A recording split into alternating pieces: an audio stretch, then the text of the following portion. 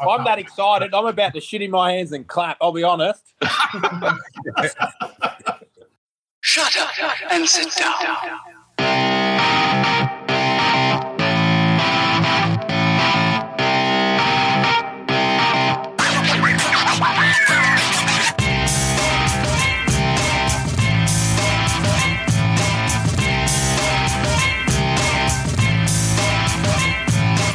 Live. He's trying to catch us out, but we've seen it coming.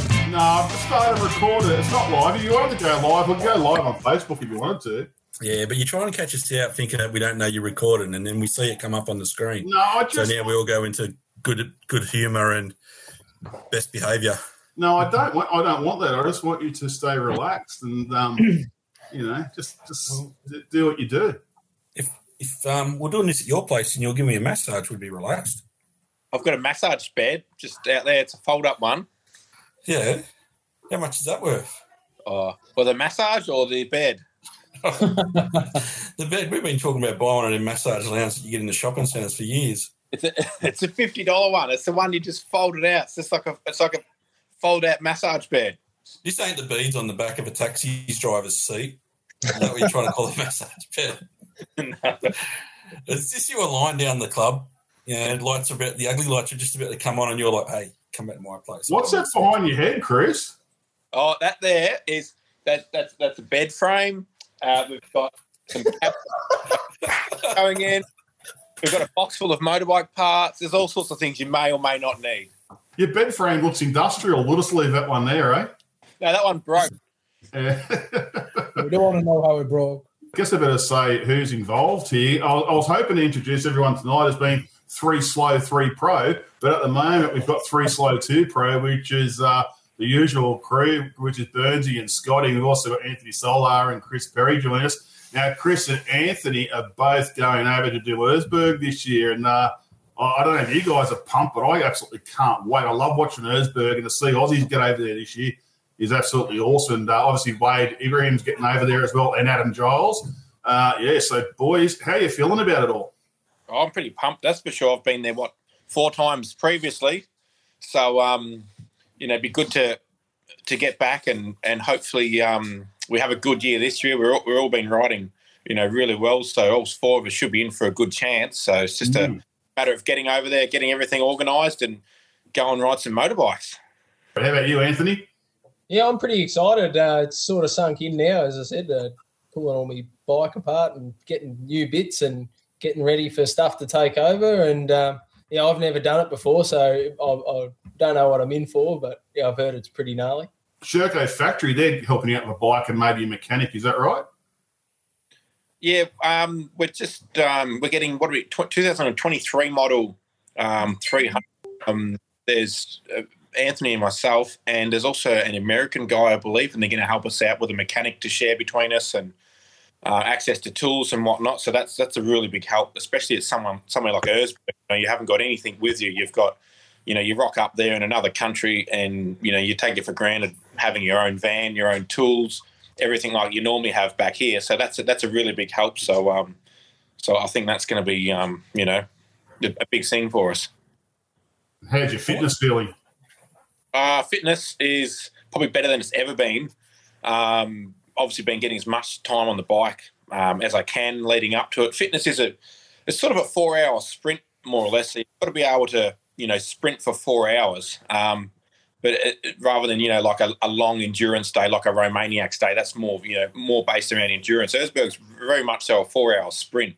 So, fitness is important, but you've got one wrong mistake and, you can really put yourself back.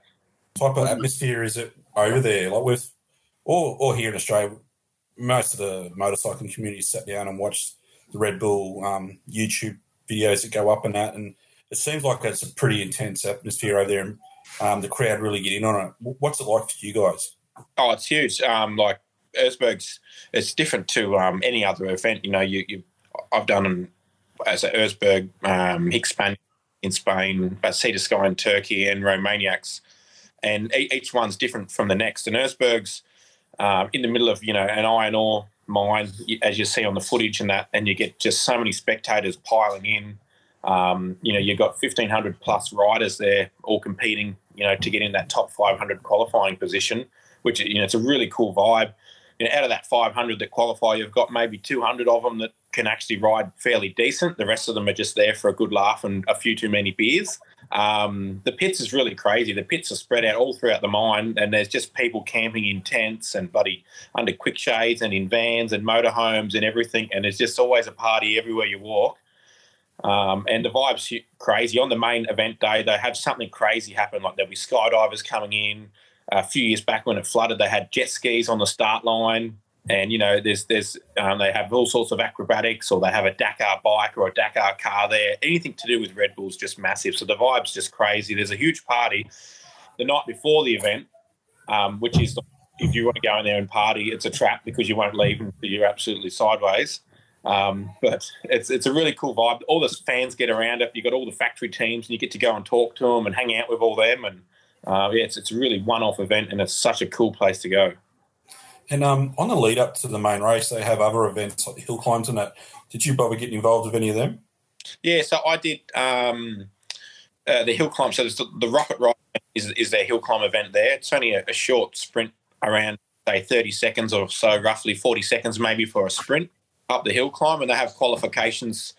On the first day we're in there, they have qualifications in the morning and qualifications in the afternoon, and then they have a series of finals. I done it in 2016, and I got third in the hill climb event, which was my claim to fame. I was pretty impressed with it. But they have that, and then the next day they have the prologue qualification day 1, then prologue qualification day 2, and then the main event. So it's all spread out over 4 days.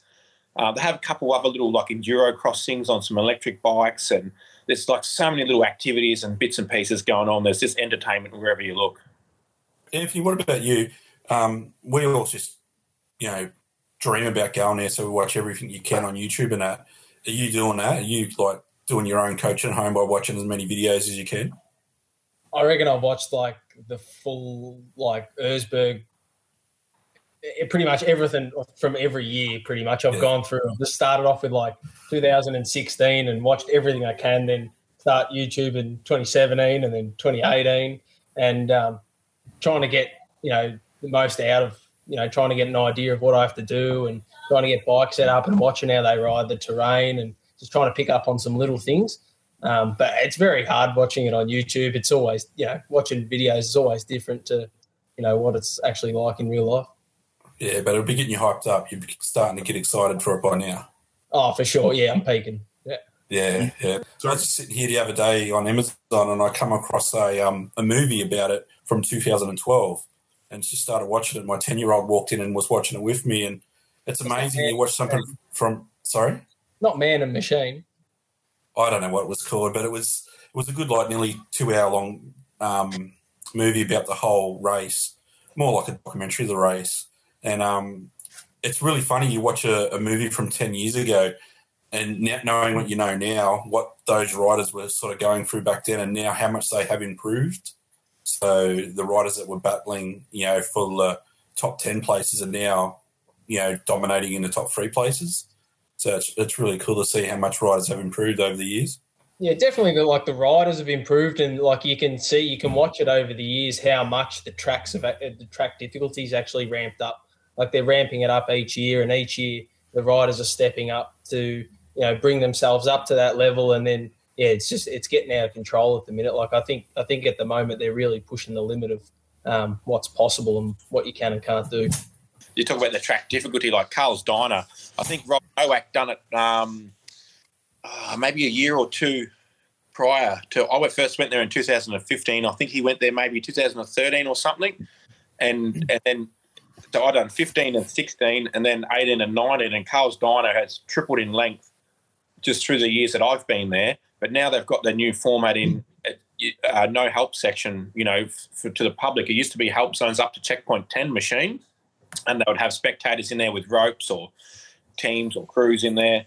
Now it's only riders can help riders, which I think is really going to be interesting this year and level the playing field. So it'd be interesting to see if they still have the same sections in there. Whether the difficulty has gone up or whether it's dropped back slightly, or how they go about it, having no help sections in there, and how that's going to affect the traffic from them early on stages when you got possibly up to 200 riders in one particular area, how bad the traffic builds up. And that was the reason for the ropes in the past, was to get everyone moving. One of the biggest things is preparation, really, like, just having everything organised as much as you possibly can before you go there. Like I've been doing some suspension testing with Chad's off-road setups, just trying to fine-tune the suspension to suit what we're doing, to make any advantage that we can there mechanically, having the bike set up, having everything organised before we go there, rather than getting there last minute quickly trying to rush stuff. Your mind's just a bit frantic, and there's enough pressure. The track's hard enough as it is without your mind elsewhere, thinking, shit, have I prepared the bike, have I missed something, should have I done something else? So I think that's the biggest thing, is just preparation. Obviously fitness, eating well, staying away from the party tent the night before. I think that's a very, very key one. So, I think they're all going to hopefully play a factor together.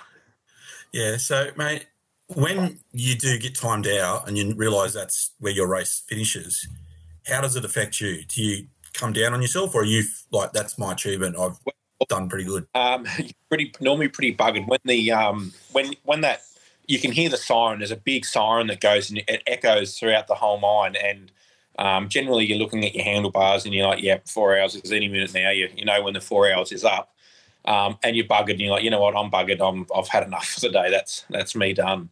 But, you always think back in the days after it and you think, like, geez, what if I had done this? What if I had done that? And you just, you think of a million different things that you could have changed or that you should have done better. And I just got to a point, I was a bit frustrated. I was like, you know what, I've never really given myself a proper chance at it, so why not be as prepared as I can and go back and have a serious crack at it, and not be going home wondering what perhaps could have I done differently. Just on your bike setup, Chris, and you too, Anthony, talk us through that. What changes have you made to your bike, like tyres, mousses, bash plates, pipes, or anything like that? Besides suspension, you mentioned Chad's, but what else do you do to the bikes? Me personally, I try and keep everything as simple as possible. It's just little stuff like, radiator protection. Like I've got the Force Accessories radiator guards. I've always ran them, and I zip tie, some spare levers in the radiator guards themselves, brake and clutch lever, gear lever, rear brake lever, whatever you can fit on the bike, put a few cable ties on the bike. You never know when you might need them. Just little bits and pieces, just trying to make it a bit stronger. And I'm running heavy duty, like the S3 chain guide is a perfect example. Like I've derailed my chain a couple of times, so running that, it's definitely beefs it up. I've got a P-Tech case saver. If the chain does derail for whatever reason, it doesn't go through and take out your clutch slave cylinder.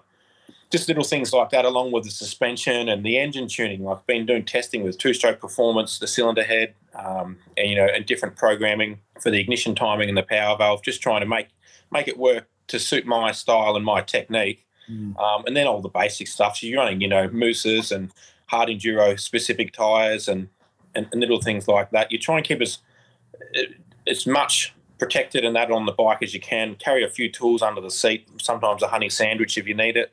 And you just got to hop on the bike and ride it. You don't have to, worry about any stuff going wrong. What about you, Anthony? What changes do you make to the bike? I'm a bit the same. I try to keep it as stock as possible. I mean, they're pretty good out of the box. Like I think the biggest change is, just the Chad suspension. Like he's just got some really good settings, and he's got that bike really working as best it possibly can. And then I think the only changes really to like the motor is like everything's stock, the pipe stock. It's just that I put a flywheel weight in it.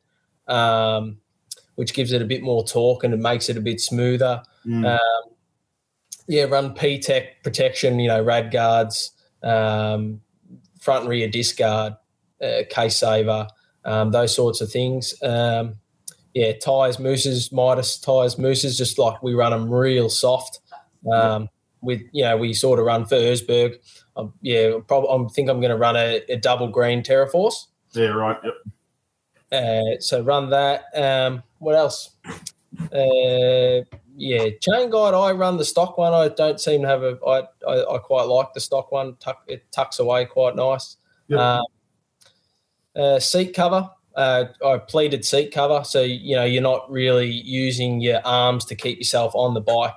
It sort of locks you in on the bike, and it's a lot less fatiguing. Being able to, you just don't have to pull yourself forward all the time. You can just sit there and be stuck to it. Especially if it's wet and muddy like Erzberg can be right at the start. Yeah, for sure. Yeah, and if you're slipping off the start, if you're slipping off the back and using all your energy, just doing that basic stuff from the start, you're doomed from the start. So. Yeah, that's right, exactly. Bark busters or handguards, do you use wraparounds or not?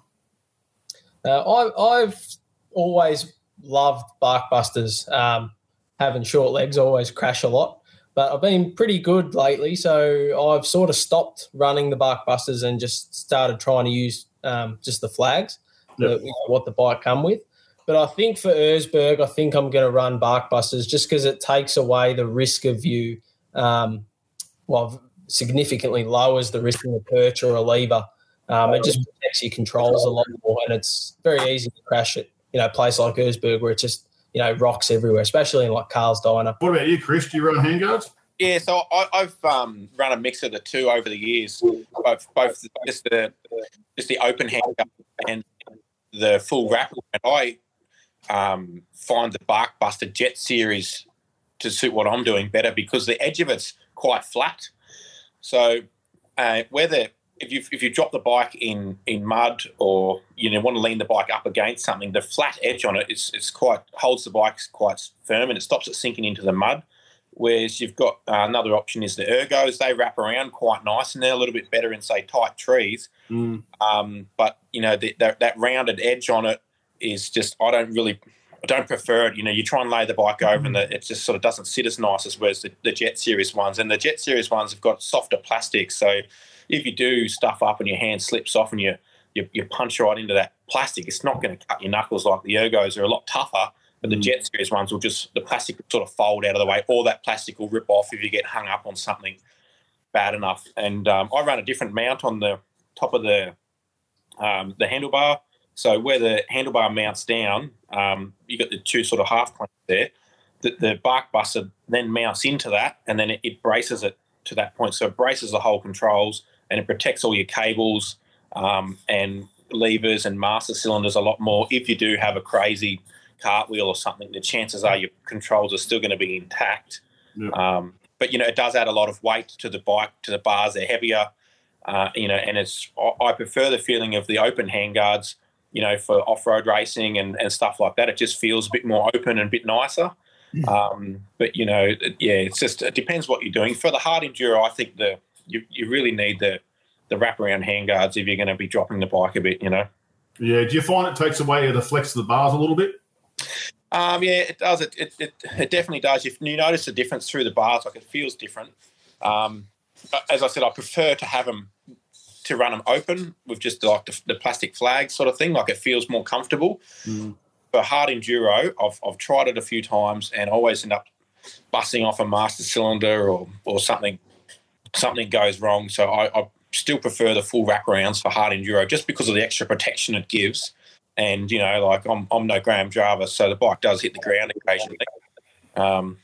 Here he is. He's made it. I was over in the shed welding some stuff. I didn't even think about the times pissing down rain, trying to beat the rain, and then here we are. I just raced inside. So all good, mate. Wade Abraham's just joined us. He's one of the three or one of the four, or he's going over to Erzberg as well. I was just been talking about bike setup and all that sort of thing, Wade. And obviously you three have been riding together a fair bit by the look of it. And how's all that training going? Yeah, so I've ridden with Solar a couple of times. I wouldn't say it was a ride with Solar. I'd say push your bike around for 2 hours. I've done a bit with Terry, which has been good. It's good because we're three different riders, and we've all got three different styles. So it is good. I think we learn a little bit off probably each other. You probably don't learn anything off me, but I learn off them. So that's a hard no. No, but no, it's good. It is good riding with like-minded and sort of similar riders. It is good to push one another. So especially on the weekend, we had a bit of a ride, and it was obviously Perry's on a different bike, but it was really good. Yeah, well, you're all a very similar pace, aren't you? I mean, if you three are in three races together, all three of you are really going to be in the top five, barring a mechanical failure or an injury. So pace-wise, you're all very close. Have you done Erzberg before, Wade? Yeah, I went over in 2018. That was my first time. I had no idea what to expect. I wasn't going to go, and then I just sort of rocked up, hadn't done any riding, and completely unprepared, had no idea what I was in for. And then, obviously went and did it, and I've learned a lot. So I'm really looking forward to getting back, having a bit more experience now, and obviously probably being a bit fitter and everything else. So, yeah, should be good. Talking about fitness, how is your ride fitness? Look, it's not. I've been the busiest I've ever been in my life with work, so I haven't done as much. I haven't really done anything other than just the ride, which is once a week or maybe twice a week, and that's it. Just like I do feel fit. Like I definitely feel bike fit, but I could be a bit fitter. But look, we'll just see how we go on the day. So. What bike are you riding over there? I'm riding Perry's old 17 EXE 300. So it's got a bit of experience, that bike. It's done. I think it's done a few guys, Romaniacs, and everything else. So I'm going to ride that. So hopefully it doesn't fall apart. But we'll see how we go. You might just be able to sit on it. It might just take you around the course. It's been there before. Yeah, it's no way around the course, so it should be right. I'm going to take my own suspension, which should make a lot of difference, especially the prologue. It should be good. Chris, for your last 4 attempts that you've been there, how far did you actually get? Do you remember? Yeah, so it was all pretty much the exact same point. The track slowly got as it went on. I remember 2015, I only qualified on the second row, it was around 70th or 80th or something like that. Actually, I've got it right here. It's on my desk. 78, that was my qualification. There you go. 2015. So I didn't have a great start. I sort of crashed straight away, and then I got going, and I got through Carl's Diner, and that was it. I was absolutely buggered. I was wrecked after that. I had nothing left in me. I finished around 38th or something, and I think, where was Rob Nowak? He was somewhere there as well. He was just in front of me though. We were close, but he was just got me. And then 2016, we both had a really great prologue, and we both got in that top 50. So it was a front row start. We had a good start. We had a really good ride, and then I just found a flow real early on, and I got out in just riding really well, made some really smart moves, and I was in around about 15th or so coming into Carl's Diner, and I was just a bit hyped up and a bit excited, and I was starting to fatigue. I was riding beyond what my capabilities were, considering as the fatigue was starting to set in, and I made a small mistake and fell off a huge rock about the size of a bloody car, and it landed on my tailbone, couldn't feel my legs, and it's really rattled me. I thought I'd broken my back, and then I sort of got going again, and then had some painkillers and just was in all sorts of bloody drama, and then slowly going along, and then as one goes past, another rider goes past, it just really gets inside your head. And then Rob comes along and he goes past, and I ended up, I finished I think 31st or something. So many guys went past. I got into Carl's Diner in about an hour 20, I think it was, and a race done in Carl's Diner. The 4 hours was up by the time I got out the other side. So that's how much time I spent in there, and I was just absolutely buggered from it. And then the next 2 years, I just didn't have a good run, and just I could only qualify on the second row, and same thing, get through Carl's Diner. I think I was finishing in around approximately 50th or 40th or 50th, something like that, for them 2 years in 18 and 19. And they added quite a lot more into the track there. So, it's definitely doable. Like that Carl's Diner, a small mistake like that can happen to anyone. It just takes one mistake and you can damage yourself or damage the bike. That the key thing is just ride your own race. Don't get caught up in it. Ride beyond your means. Go as fast as you can, but you just don't want to be pushing too hard, because one mistake and you can be out completely. Do you three have a plan to kind of ride together at Erzberg, or are you just going to go all out, or every man for himself? I don't think it's a real plan yet, is there? But if we're there, I don't think you really can ride together. I think people try to do that at Romania. They go, we'll help each other. But if you're you could be so similar racing at home, but over there it could be completely different. And if you end up holding each other up or do whatever, I think if you end up next to each other, I think you go, righto, let's help each other. But I don't think you're going to go, plan to wait for someone or, that sort of thing. The level of commitment and the time and the money and resources to get there, you're going to have to just go all out, aren't you? Really? Well, you sort of have to, because if you're waiting for everyone to catch up, and you don't know what's happened, they could have had a mechanical failure or whatever back there, and you're just can't really wait. I think I'll be going as quick as I possibly can and trying to have a clean run from the word go. But if we end up stuck in a section and here comes Anthony or Adam or Wade or whoever and go, right, well, let's help each other through this section. Then every man for himself, get going again. Get you can, because guys out there are doing the same thing. They'll literally kick you off your bike or push you over to get you off the line so they can go. Like, that's literally what they'll do. They're just dog eat dog price. Crazy. I can't wait for this to happen. I got some footage. I think I should have got the footage from the other year when this guy, he just cut up and just got kicked off him, barging into me. Like, it's full on. Like, when you're in the moment there. Yeah, can you send that through to me, mate? I'll put it up on. I'll try and get it, and I'll put it up on Grassroots. I'll do a little bit right up about the Aussies going to Erzberg, and I'll add that footage into it.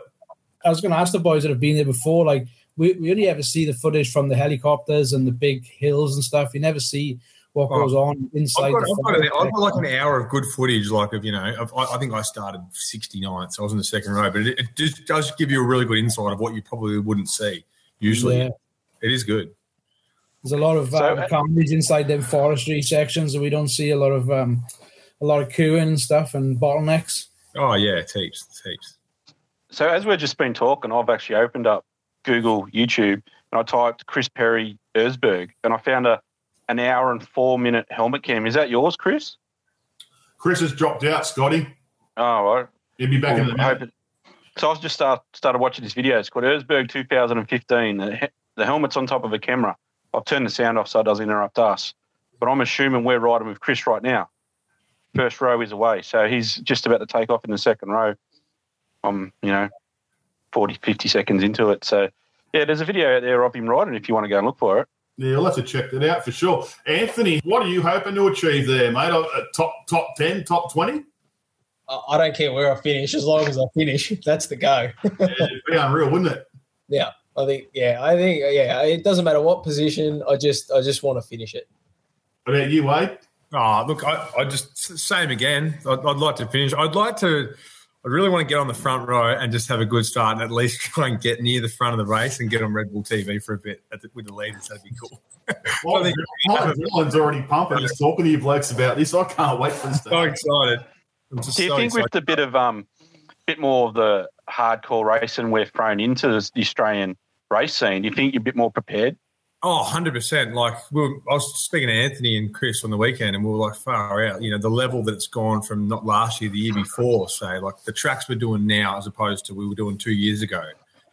Stuff we wouldn't even look at. Now it's a race, and so, we'll get up that, and everyone sort of does it. So it's the level of intensity of, between the top guys is definitely, and the tracks have gotten a lot harder, and everyone seems to be doing it easier. So, like me and you had a gentle conversation when you were stuck on a rock at Kosciuszko there, and all I could think when you were stuck, you were blowing a pooper valve and you just wanted to get past it. But I'm just thinking, this is just training for that green hell. Like, yeah. As close as what we could make for you guys to have there, and you're going to struggle and fight and kick and shit in there. But when you get in that scenario in another race, you're going to be like, well, I know I can get through this. I soldier on. So it's good that we have sort of given you something to use as a stepping stone to get ready for this stuff. No, it definitely is, especially like, going and doing – it's all good to go and ride and train and do all that, but there's no intensity other than having been in a race, So that 4 hours of just go. At the start, when Wildwood – they first had 4-hour races, 2017 or 18, when everyone was like, 4 hours. Now a 4-hour race for anyone who's sort of half fit is a walk in the park. So it just shows how far everyone has come, and no one's scared of doing a 4-hour race at all. It's good. Well, Chris is back on. Hey, mate, while you were just dropped out there, I was searching online and I searched Chris Perry Erzberg and I found an hour and 4-minute helmet cam. So that's you? Would be probably 2015, I think it might be, probably the first attempt. So we're about 3.5 minutes into the video. It looks like you're just about to leave the start line, and to your right, there's a guy with feathers in his helmet. Oh, yeah.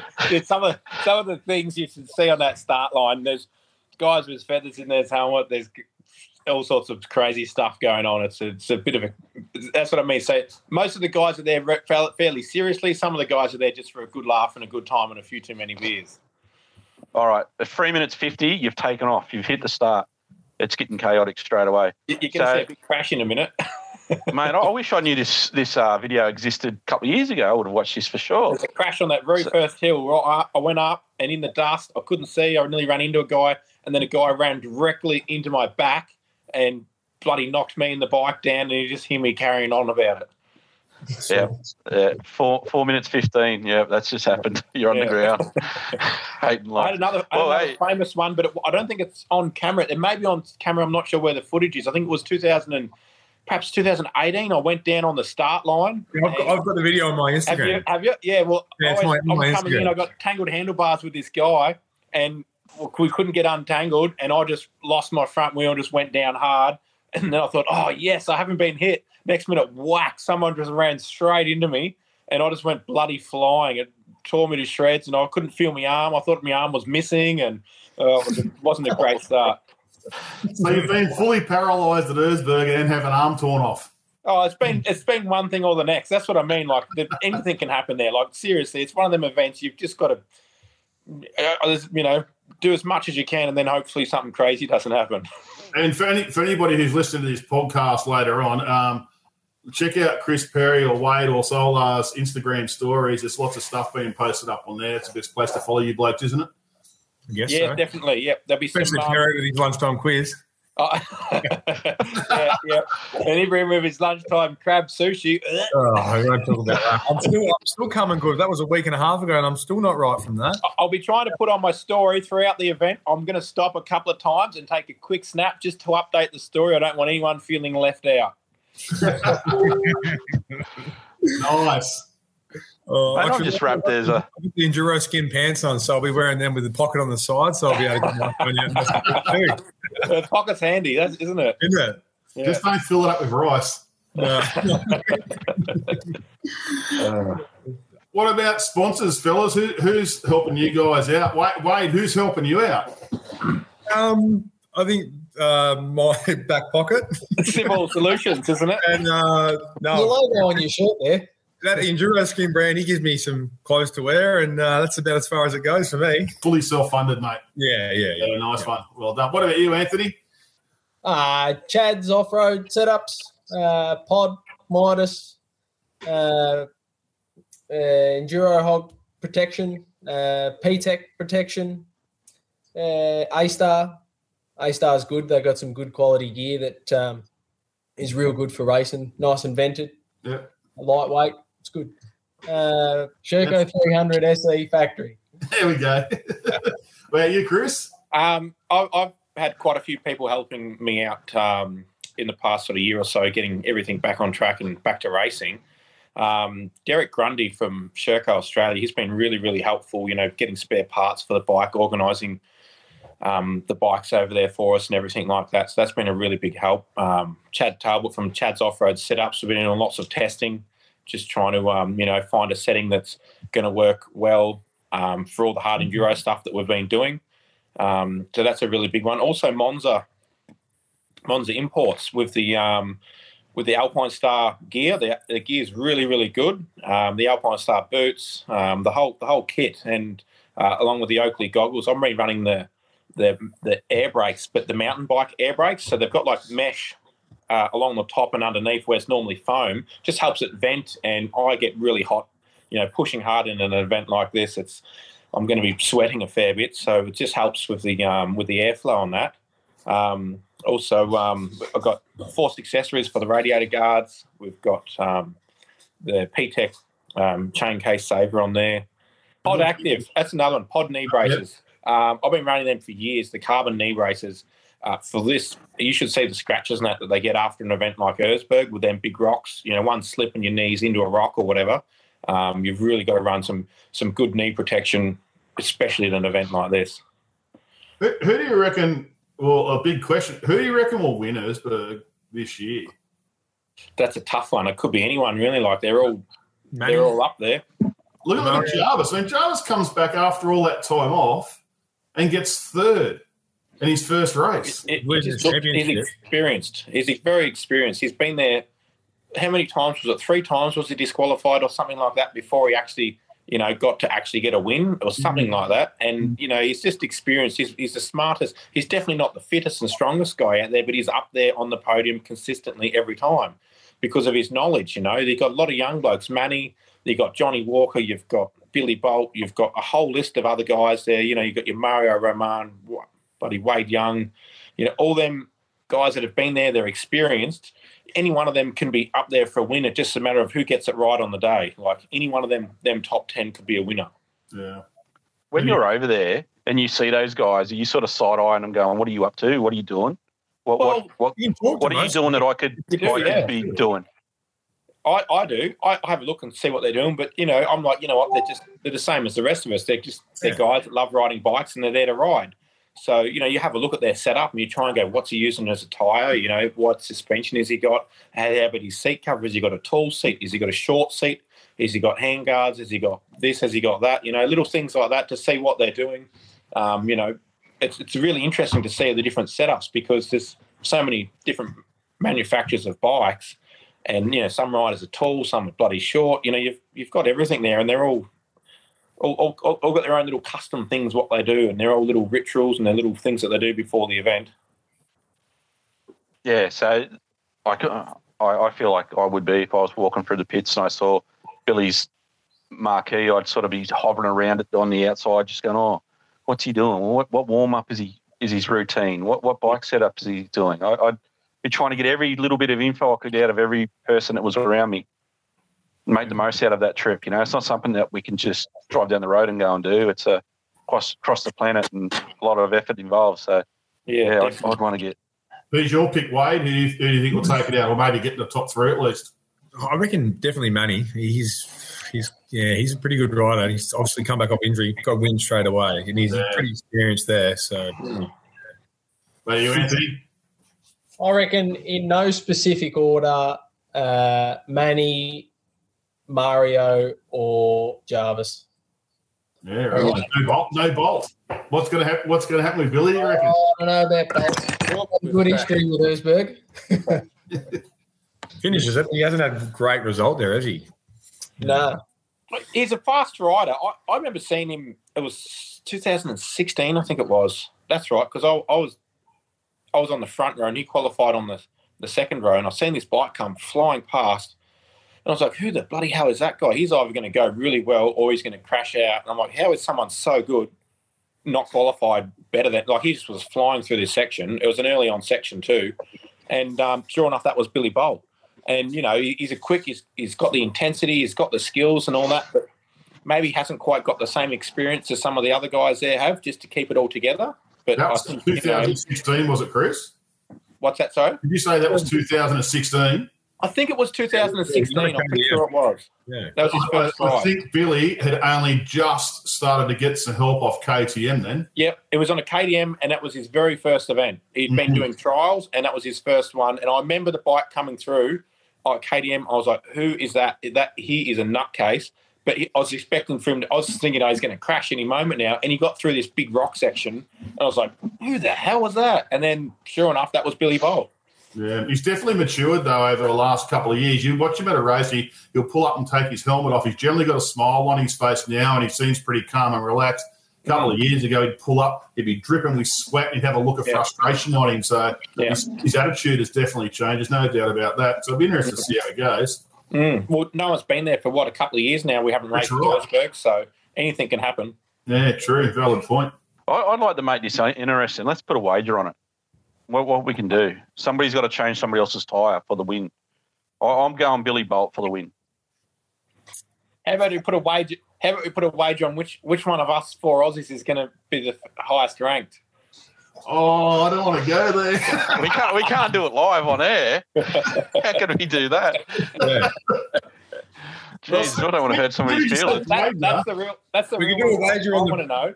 On the prologue and the event, who's going to prologue highest? Who's going to? Oh shit! I don't know. I think it could be anyone. Who's been prologuing the best out of you guys in our races? Who's got the best results? I know Ruben's a bit of a dark horse on the prologue, but out of you guys, where's been coming? No, You were second at one, weren't you, Wade? every single time.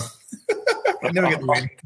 I think I'll be pushing as hard as I can, but I feel like I don't care what the number is as long as it's in top 50. If it's top 50, I couldn't care what the number is. That's all that matters. So I'm going to go as quick as I possibly can without the risk of a major off, and just hope that's enough for that front 50. And then in the main event, it's going to be all hell. Just go for it.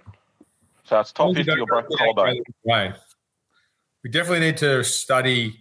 I think once they release the prologue track, we need to definitely watch the YouTube video of it and try and track a bit more. I made the mistake of not doing that a few years ago. You come over a crest and you go on 130 and you think it's a corner and it's a crest, so you slow right, lose all your speed.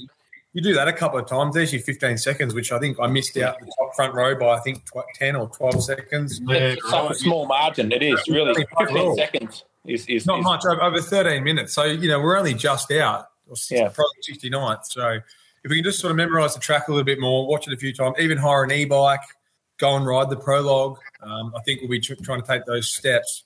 Yeah. And do anything we can to better ourselves. Definitely. Yeah, definitely. I think that might be the trick there. The guys that are ahead of you are doing it over and over and over.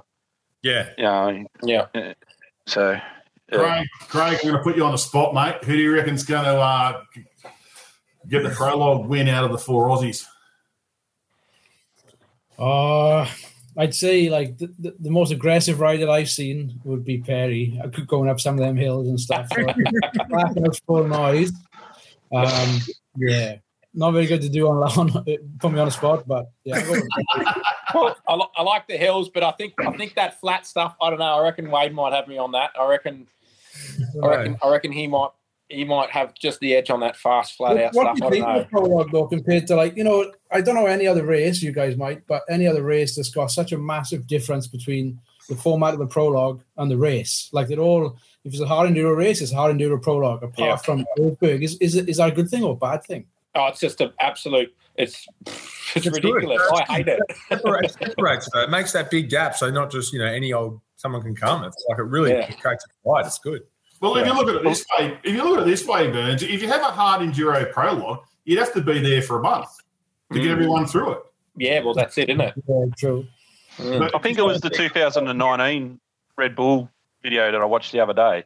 The guy that got first in the prologue was doing on like an RM450. And he also won the hill climb category as well. Aussie Risinger. Yeah, but never heard of him in the race. He didn't get one mention in the race himself. So he does race, does he? I think 2 or 3, then that's it. You get a few people that go there just for the hill climb glory and the prologue glory, and that's all they're really interested in. And they might start the main event race to checkpoint 3 and then go, oh, whatever, let's have a beer. Yeah, well, you got Matthias Walkner won it, didn't he, that last year? And pretty much you can put money on Paul Taras being like... Well, yeah, Paul Taras on that big bike. That's a bit crazy, isn't it? He's going to win prologue surely on that thing, and then he'll might not get... Well, who knows how far he'll get. He surprises everyone, doesn't he, how far he gets on that big bike, but...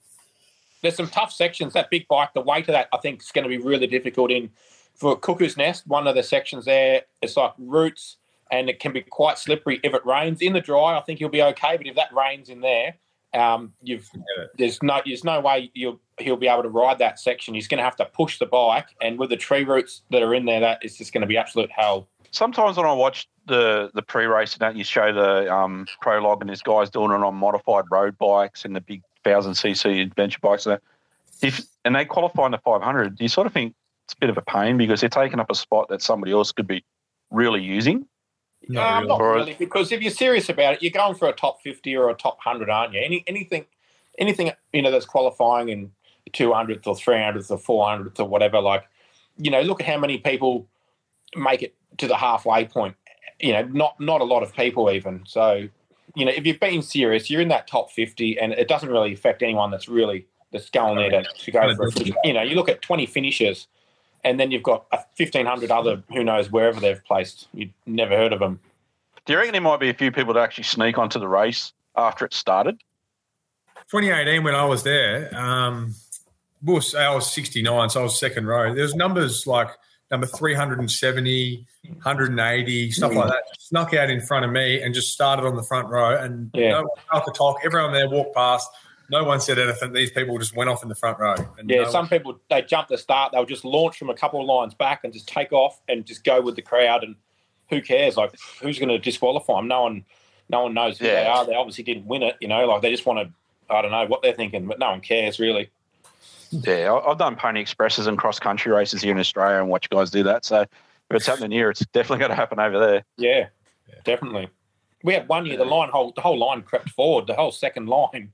I was sitting on the start line there, and we're just creeping forward and creeping forward and creeping forward. And we must have been 50 metres away from where we're supposed to be, the whole complete line before the flag went. And then I'm just looking around going, what the hell are we doing? We're riding at walking pace, and that's how quick we were moving. Didn't he throw the flag on the ground and refuse to pick it up until he's all stopped? Oh, one of them? Someone 18 or 19 or something? You don't know. Sometimes he throws the flag up and sometimes he throws down. You don't know. You don't know when you got to go. You just got to guess. And if someone flinches, you'll just go. You just don't. You have no idea. You're that nervous. You don't know if you need to. You're looking around. Fish yourself. What are you going to do? All you can see, you're sitting in the bottom of the pit. All you can see is a perimeter around of people. Like you cannot see anything else. There's that many eyes on you. You just go, and it's so much. Yeah, there's like 30, 40,000 spectators or something crazy like that. You just look around the whole entire thing. It's just people looking over the edge. That's all it is, people. After you've been sitting down in the hot sun with all the riders and everyone's lounging around, getting just about heat stroke. Sitting down for about up to 2 hours. So that roost from that first puddle must feel all right if you're heat stroked. You don't feel anything there. You get wet gloves, wet shit all over you, and then you get smashed with rocks and dust, and you're just like, what the hell? Sounds like fun. Oh, look, I wish you blokes all luck, including Adam Giles. I think Adam's in for a fair shot as well to maybe be up there with the prologue. Obviously, he's a super fast rider in the open stuff. Yeah, definitely. He's been there before. He's done it in. Has he done it once or twice? I don't remember now, but he's definitely been over there before. So he should have a fair idea. And obviously, look at the results. In the grassroots rounds, like we're all, very close to each other. So, I think if we can all get a start on that top 50, that'll be great. And surely one of us has got to be in for a good chance to get to the finish in a reasonable time, don't we? I reckon so. Yeah. Someone. I don't care about you blokes, but I'm going for the finish. You're going to win. I plan on running a GoPro for the main event, as well as the prologue and the hill climb event, and also making a bit of a vlog. So like the flight over, getting the bikes prepared, all that, because everyone's sort of asked, what do you do? How do you get your bike set up? How, what goes on behind the scenes? So that's going to go up. I'm going to haven't really done much with my YouTube, but I'm going to put that on my YouTube channel and share a link to social media just so everyone can see what's going on behind the scenes. And hopefully we have a good finish over there, and we can have a few beers after it and have a good story to tell for years to come. Yeah, bloody hell. It's going to be great to document that, that's for sure. Mate, if you need a spare GoPro to take over, let me know. I'll send one to you. I'd like to make sure you get all this footage too and not have an excuse because something broke. But or even you, Wade, if you have a GoPro, I'll send one to you. The battery, I don't know. I think it's an older one. I don't know. Maybe I probably should get it. Yeah. I think we need to get the lime green spewing machine with a camera. You can catch the footage if I bin it on the start again. I'll be doing that. I don't know. What's the best, speaking of GoPros, what do you reckon the best mount is to have for running a GoPro? I feel on the chin. I've mucked around on the top of the helmet, on the chest. Barry Morris. Yeah, I feel like on the chin. Is it an FIM sanctioned event? Don't know. I believe it is. It must be because it's part of their series. But it's an FIM sanctioned event, which means you can't run one on the chin. Oh. It's part of the FIM series, I believe. On the chest. You can buy a chest plate for them and put them on their chest. You can't run them on a helmet? No. Right. You got away with it. Do they run it on their shoulder? I thought I seen someone run it like there, but that could be wrong. No, that was a budgerigar. Oh. Oh, no, that was in a backpack. That was in a backpack. Yeah. It was a pirate. I don't know if that's an FIM rule or a Husqvarna KTM rule, Greg, the helmet thing. Say again? I don't know if that's a FIM rule or a Husqvarna KTM rule. It's an FIM rule, mate. Yeah. Yeah, they bought it in after Michael Schumacher had an accident with his skiing accident. He had a helmet camera on his helmet, and a reporter actually said, I wonder if the helmet camera contributed towards the accident. And just based on that comment, they decided to ban helmet cameras on helmets. It's been proven that people have done some tests. Some company over, I think it might have been United States, did some testing with the mount actually on a helmet, and they proved it actually adds a bit of safety because it helps distribute the load upon impact, the actual mount on the helmet. So the rule's a bit of bullshit, to be honest. It's stupid. But I've been running an under the peak system. I tried that just so it doesn't get hooked on any of the branches. But under the peak, it's a little bit bulky in the line of sight. It does affect your vision a little bit. I was going to try and see if I could get one of them sessions, maybe a little bit smaller, and see if I could tuck it up under there and sneak a bit of footage that way or something. But I don't know. Well, I put one on the visor of my helmet the other day, and it works really, really well. You can't see the peak at all, and it captures the vision perfectly. Just kind of the end of the guard and the trail in front, enough of the horizon. So that works really well. But, if you're in thick bush, you're going to catch a vine. That's the only drama. Yeah, it's a pain in the arse in bushes. Yeah. Going by the footage that you got on this 2015 one, I can tell you now, at the start, I could see the tip of your peak and the camera was a bit low. It's that frustration of a low camera. Yeah. Well, at some stage you've hit something and the camera's quite high now, and it's actually perfect. Your footage is awesome, and you've just fallen off. 26 minutes on the dot. That was an old camera, that one. It's bloody real shaky lens, so it hasn't got the any of the stabilisation. But no, probably won't even around there. Recently that I've been trying with it under the peak, it worked quite well because there was no interference and you had a really good view, and it was away from anything hitting it. It's just the only problem was when you're looking with it, you can't really see because the cameras, there's a sort of a dark spot right in the middle of your eyes, and it's just a bit annoying. Yeah, mate. You've had an absolute shocker. You were on the ground, dusting yourself off. Right. Is that the one? Yeah. Was it you've had a shocker. Downhill, and then there's a sharp right turn. I remember that because I broke the top of my fuel cap off, and fuel sprayed everywhere, and I just got all scratched up, and there's just dirt in my boots. It felt like 400 rocks. It was about 3, and I was just frustrated as. But there was a straight ledge off there. There was a straight drop off, and you had to turn right. And I was like, shit, I'm not ready for this. Well, you've actually stopped, so something must have been pissing you off. Yeah, you're playing around with your bike. Yeah, I was having a look. I thought, making sure nothing was missing off it. I still remember that very clearly. After you all come back and you've all had a top 10 finish, do you want to come back for a podcast again? Yeah, for sure. Awesome. Yes, definitely. Awesome. I'd love to talk. We might be waiting for a while then if we're all having a top 10 finish. Hey, Greg, we might need a podcast on the Saturday night at the party. We know that sounds like the place to be podcasting from. That could get busy. Yeah, I'm going to go in and have a look around. I'm going to just have a good look around at the party and then turn around and leave because it's a bloody crap. It's an absolute It sounds crap. to me that Chris can't qualify in the top grid of the race, but he can win the party the night before. I bet you end up shirtless with beer down the table doing a table slide within 3 minutes. Look, I'll tell you what, if that happens, you never know. It could happen. You just never know. It's happening. It's going to happen. Oh, boys, thank you so much for joining us. And, I've said it before, I'm so excited for all you guys and Adam who couldn't join us tonight. But, all the best. It's really, really exciting to see you three get over there. And, yeah, all the best. Hopefully you do get the top 10, but, doesn't matter.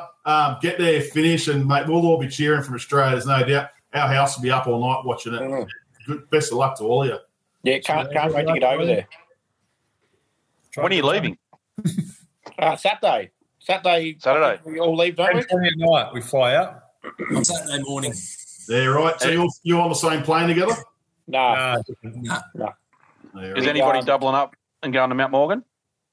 Yeah, we're all doing it. We all are. Yeah, you're all going to make it? That's awesome. We're going to fly straight back to Mount Morgan. We're going to Berlin for a couple of days, then we're going to Mount Morgan. Berlin for 2 nights just to have a look around. Yeah, just a look. Quick stop off at the... Yeah, I can imagine. Oh, well, that's commitment going to Erzberg, racing back to Australia, and then coming to Mount Morgan. Good on you. I think that's probably what's the most stressful thing of it all is not only do we have to get a bike organised over there at Erzberg, we've got to organise our ship before we go. So our bike's got to be ready to ship up to Mount Morgan. So I've got to organise 2 bikes. Yeah, you do, sir. And you got Sean taking your bike up for you? Yeah, so Costerman's taking them up there. He's taking the bikes up. And then we come in like superstars, rock stars, whatever you call it, to Rockhampton and go and race there and then fly back to Melbourne. And there's 2 weeks of great memories. How long are you having like a day or 2 after the race up at Mount Morgan, or you got to get back to work? Or I think I'll have a few beers at the pub on the Sunday night. It'd be rude not to. Yeah. And then fly back you working, Monday. Terry, or not? You're not working, are you? No, I'm not going to work. No, I think I've got the day off. Yeah, right. There you go. I'm gonna have a few beers at the pub Sunday night. Probably a couple more than we should have, but that's all right. Don't have to fly until Monday. You'll be racing straight back to your 400 employees, Wade? Oh, yeah. I'm not looking forward to it.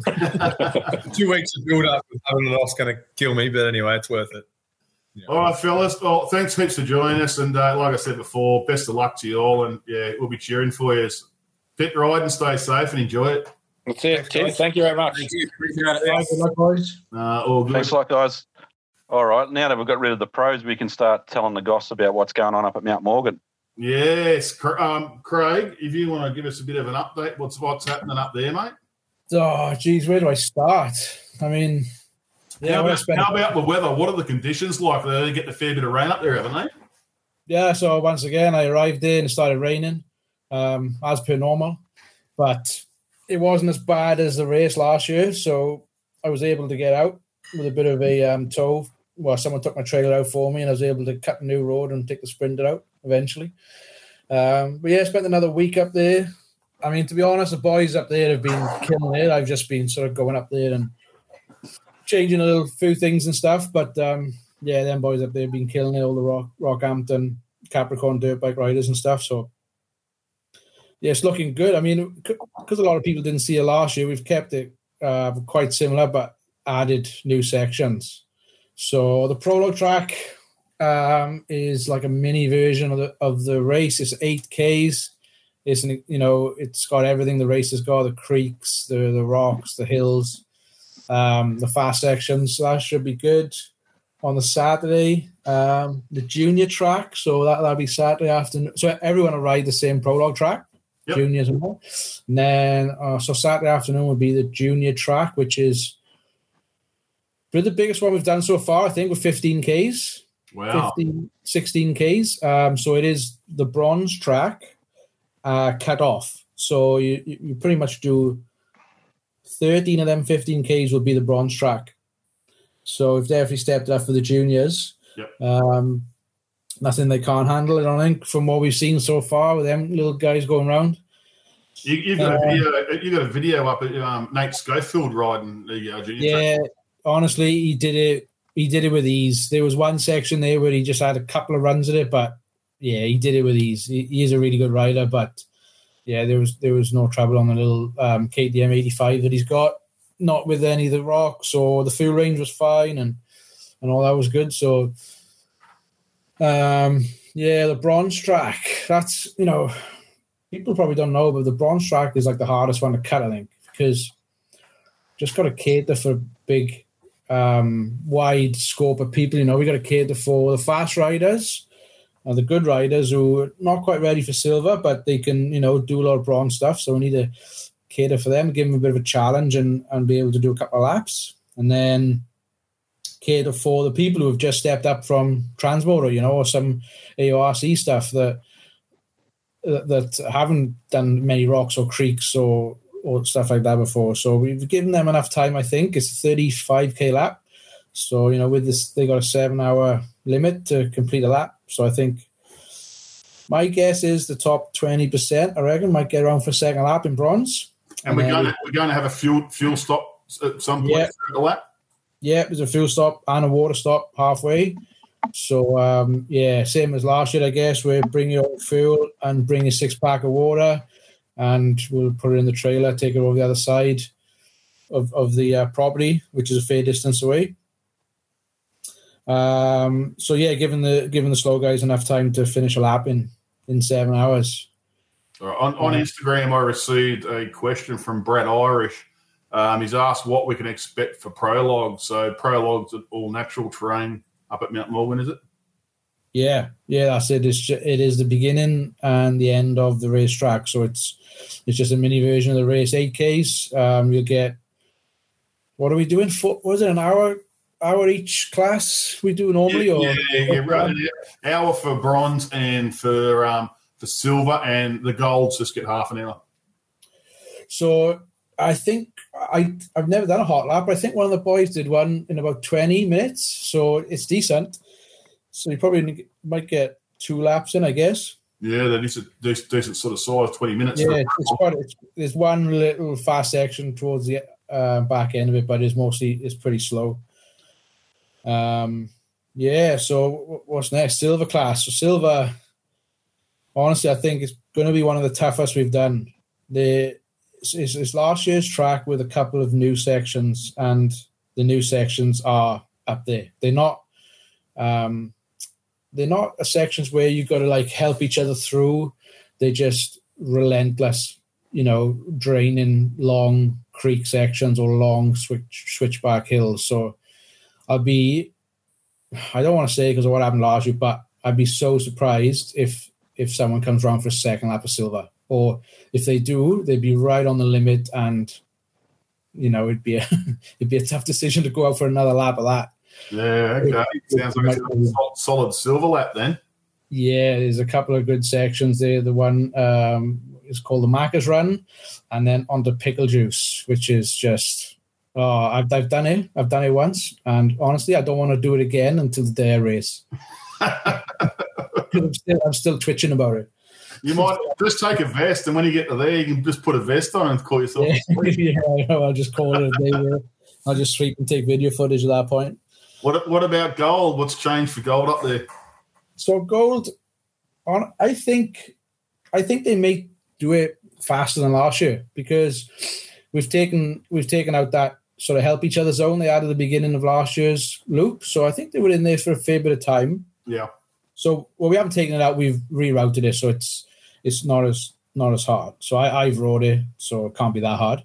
So we've gone around that a little bit, but most of the track's the same, and then they do a few extra sections as well. And just off the Marcus Run is a section called Extra Nuggets, which is probably the hardest section, I think, for gold.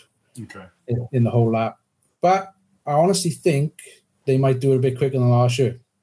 Yeah, right. And for this year, I don't know if we mentioned this in the last podcast, we've got arrows that say home on them. I think we may have spoken about this, but if riders are buggered or run out of time or have an issue with their bike or whatever, they can follow the home arrows and get back to camp pretty quickly and safely. Yes, that's right. All pretty much there's service roads that have been made or were already there, zigzagging through the property. And you won't take you long to find one with a home arrow. They look pretty similar, but they're a different colour and they got home written on them, and just follow them. It could be a long way, though, just, FYI. It could be upwards of a 20, 25-minute ride, depending on which direction you go in on a service road, and back to the campground. And obviously, if you do that, make sure you go past the timing system. Is that right, Greg? Make sure you get timed off. If they're going to come back early, no, they don't need to get timed off. They can just come. They can come back and just let us know that they have returned. That's right. So they have to let you know. Yeah. They don't need to get timed off. And we can just record them manually if need be. I had a question also from Juzzy809 on Instagram. Tyres recommend. What's the terrain up there like? What tyre would you recommend? Yeah, so I mean, there's so much grip up there at the moment. I don't think it matters right now. The soil is perfect, loam. You can stop mid-hill and start again. I was running gummies up there. There was boys running normal tires. No one seemed to have a problem up there. But if you do run a gummy, and it's a softer sidewall gummy, make sure that you run mooses, because them rocks will rip your tire to bits. And I think I popped a bead on the rim and when I left, and there was a massive slice in my tire from the rocks up there. That was brand new before I left. So, if you're going to run a soft gummy, make sure you run mooses, because you will have a puncher. If it dries out a bit, who knows, you might want to go harder compound, if it's that bull dust stuff. But I don't think it's going to dry out that much. Like I dug down the other day and it was pretty wet, like quite far down in the soil. Yeah, okay. So you were running the 333X, the GT, were you? Yeah. I run them. I just can't go away from them. They just give so much grip on the rocks. That's all I ride these days seems to be is rocks. And that's the other point I want to make. If you're going to, the toughest sections of silver, like don't have to talk about gold. Them guys know what tires they run. But for the toughest sections of silver is the rocks. So, you're going to want the gummy for that. And even if it's not as good outside in the mud, you'd be happy for it in the rocks, So, well, there's a hot tip. Yeah, I wouldn't run anything else up there, to be honest. But I'm not a tire professional by any stretch of the imagination. So, well, you're probably one of the most experienced riders up there now. Between you and Craig Harney. Yeah, I'm going back up there on Friday for another week. And your private jet? Yeah, I got up there in one of them little propeller things. Left the van up there. It's either an 8-hour drive home or an hour flight. So yeah, nice one. Nice. Yeah, so that's good. And also it's good for Romania as well. Even though I'm not racing every day up there, I'm still putting that gear on every day, still burning the calories, marking whatever. So it's just good training for that. Building up the strength in the hands, the calluses are getting thicker. Yeah, I was filing them down today, so get some fresh ones on next week. How you feeling for Romaniacs? Oh, I think, I'm doing the same categories. I'm doing bronze again. I'm definitely a better rider than what I was 3 years ago. I probably could be better if I did more, gym or whatever, but ain't no one got time for that. I'll just ride. I just ride and cut tracks. I love it, and it's a bit of training, a bit of fitness in between, I guess. And how long do you fly out? How long do you fly out for Romania? Oh, it's not till 20th of July, so it's a while yet. Yeah, fair enough. Still a bit. Unfortunately, there's only nine Aussies going out there. A lot of them dropped out, but no, we're gonna have a good time. And awesome. Mate, I'm surprised. I'm surprised after that conversation we just had with those other three boys, he hasn't booked a ticket to Erzberg while the conversation was going on. Yeah, I know. We should have. Would have got you a bit excited. I know. I was going to ask him actually because it's funny you talk about that. I've listened to all the pros and all that, and when they get asked what's the one race to go to, if you're an amateur or pro or whatever, and they always say Erzberg, and I think there must be something about it if they're all saying it when you got Romania, which you think is much better value for money because you're riding for 100 Ks a day for 4 days, you see more and you get to experience more. But must be something about the whole Erzberg thing that the 4-day experience. It goes on, the party inside the tent. I know a few blokes who've been there before, and I won't name him because I haven't asked his permission today, but he's gone there. He's gone and ridden some of it, gone, "Yo, Looney," and goes back to the tent and sits there and drinks beers, enjoys the rest of the week. Yeah. No, I'll put it on the bucket list for sure. Mm-hmm. Well, that covers Mount Morgan. Scotty, you ready for an update on Bathurst, mate? Bathurst is kicking off. We've had a few weekends up there, volunteers coming up and that, helping out. Sort of what Burnsy was saying about we'll start with what he was talking about. The prologue is done, made. I think our prologue is just a bit over 4Ks, maybe just a bit shy of 5, but it does have a large man-made section in it. Just had a young fella up there on the weekend just gone with his excavator, and he's done some hard work on that. That was Angus. Thanks very much. Angus, that's Angus. Yeah, Angus was awesome, mate. He there's not much I can do in the way of getting involved with manual labour with, my arm and that. So he just took off and went to town on it, and he's just done an amazing job. It looks awesome. So that's going to be really fun. I just can't wait to see the guys hitting that with a bit of pace and what they do with it. And then the rest of it is natural. It's some rocky stuff. There's a hill climb in there, a couple of hill climbs in there. So that'll be a great thing to watch and see how their times compare coming out of that. The junior track is fully done. It's had a test rider around it. And because I'm terrible with names, I can't remember his name either. I did ask his father if I could talk about him on the podcast, and I'm absolutely hopeless. But, yeah, he done really well. He had a great time out there, done a lap in a probably a couple of hours. It's 14 Ks long, the junior track at Wattle Flat. The bronze track is fully marked out as well. I had a test rider go around it on Saturday, and it's coming back as 18 Ks. I reckon that's a bit too short, so we might add a bit more to that. Bit of a hard work trying to make it longer because of the way the property has been maintained over the years. They've pushed fire breaks in, and they're making it hard for us to put lines through the property. So I might have to do a little bit of chainsaw work or something to open up a bit of a gap between some of the fire breaks, but that's nothing more than 2 or 3 meters of wood that we cut up and probably just get bundled up as firewood anyways. And then that's it. We can stretch that out. I had some volunteers up there the other day. They're putting in silver lines now, so it'd be good to get in and check them later on when I've got fitness. I actually went for a walk and marked out a gold track.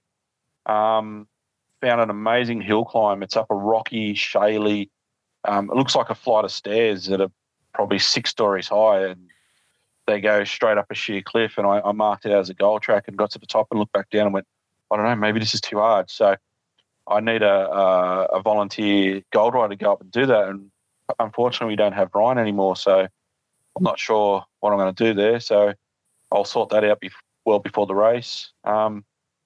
So, yeah, that's pretty much where we are of that. I'm heaps excited. I'm probably like Burns is with the Mount Morgan track. That's his little baby up there, and I've taken over Wattle Flat. So that's my one. And, keen to get the race on and see what happens. Yeah, you mentioned Ryan. Ryan, he had a little slip over the other day, and he's torn all the ligaments and tendons in one of his ankles, and that's up like a balloon. So he'll be out for quite some time while he recovers from that. All right, boys. See you up in Queensland. Will do. All right. Cheers, fellas. See ya.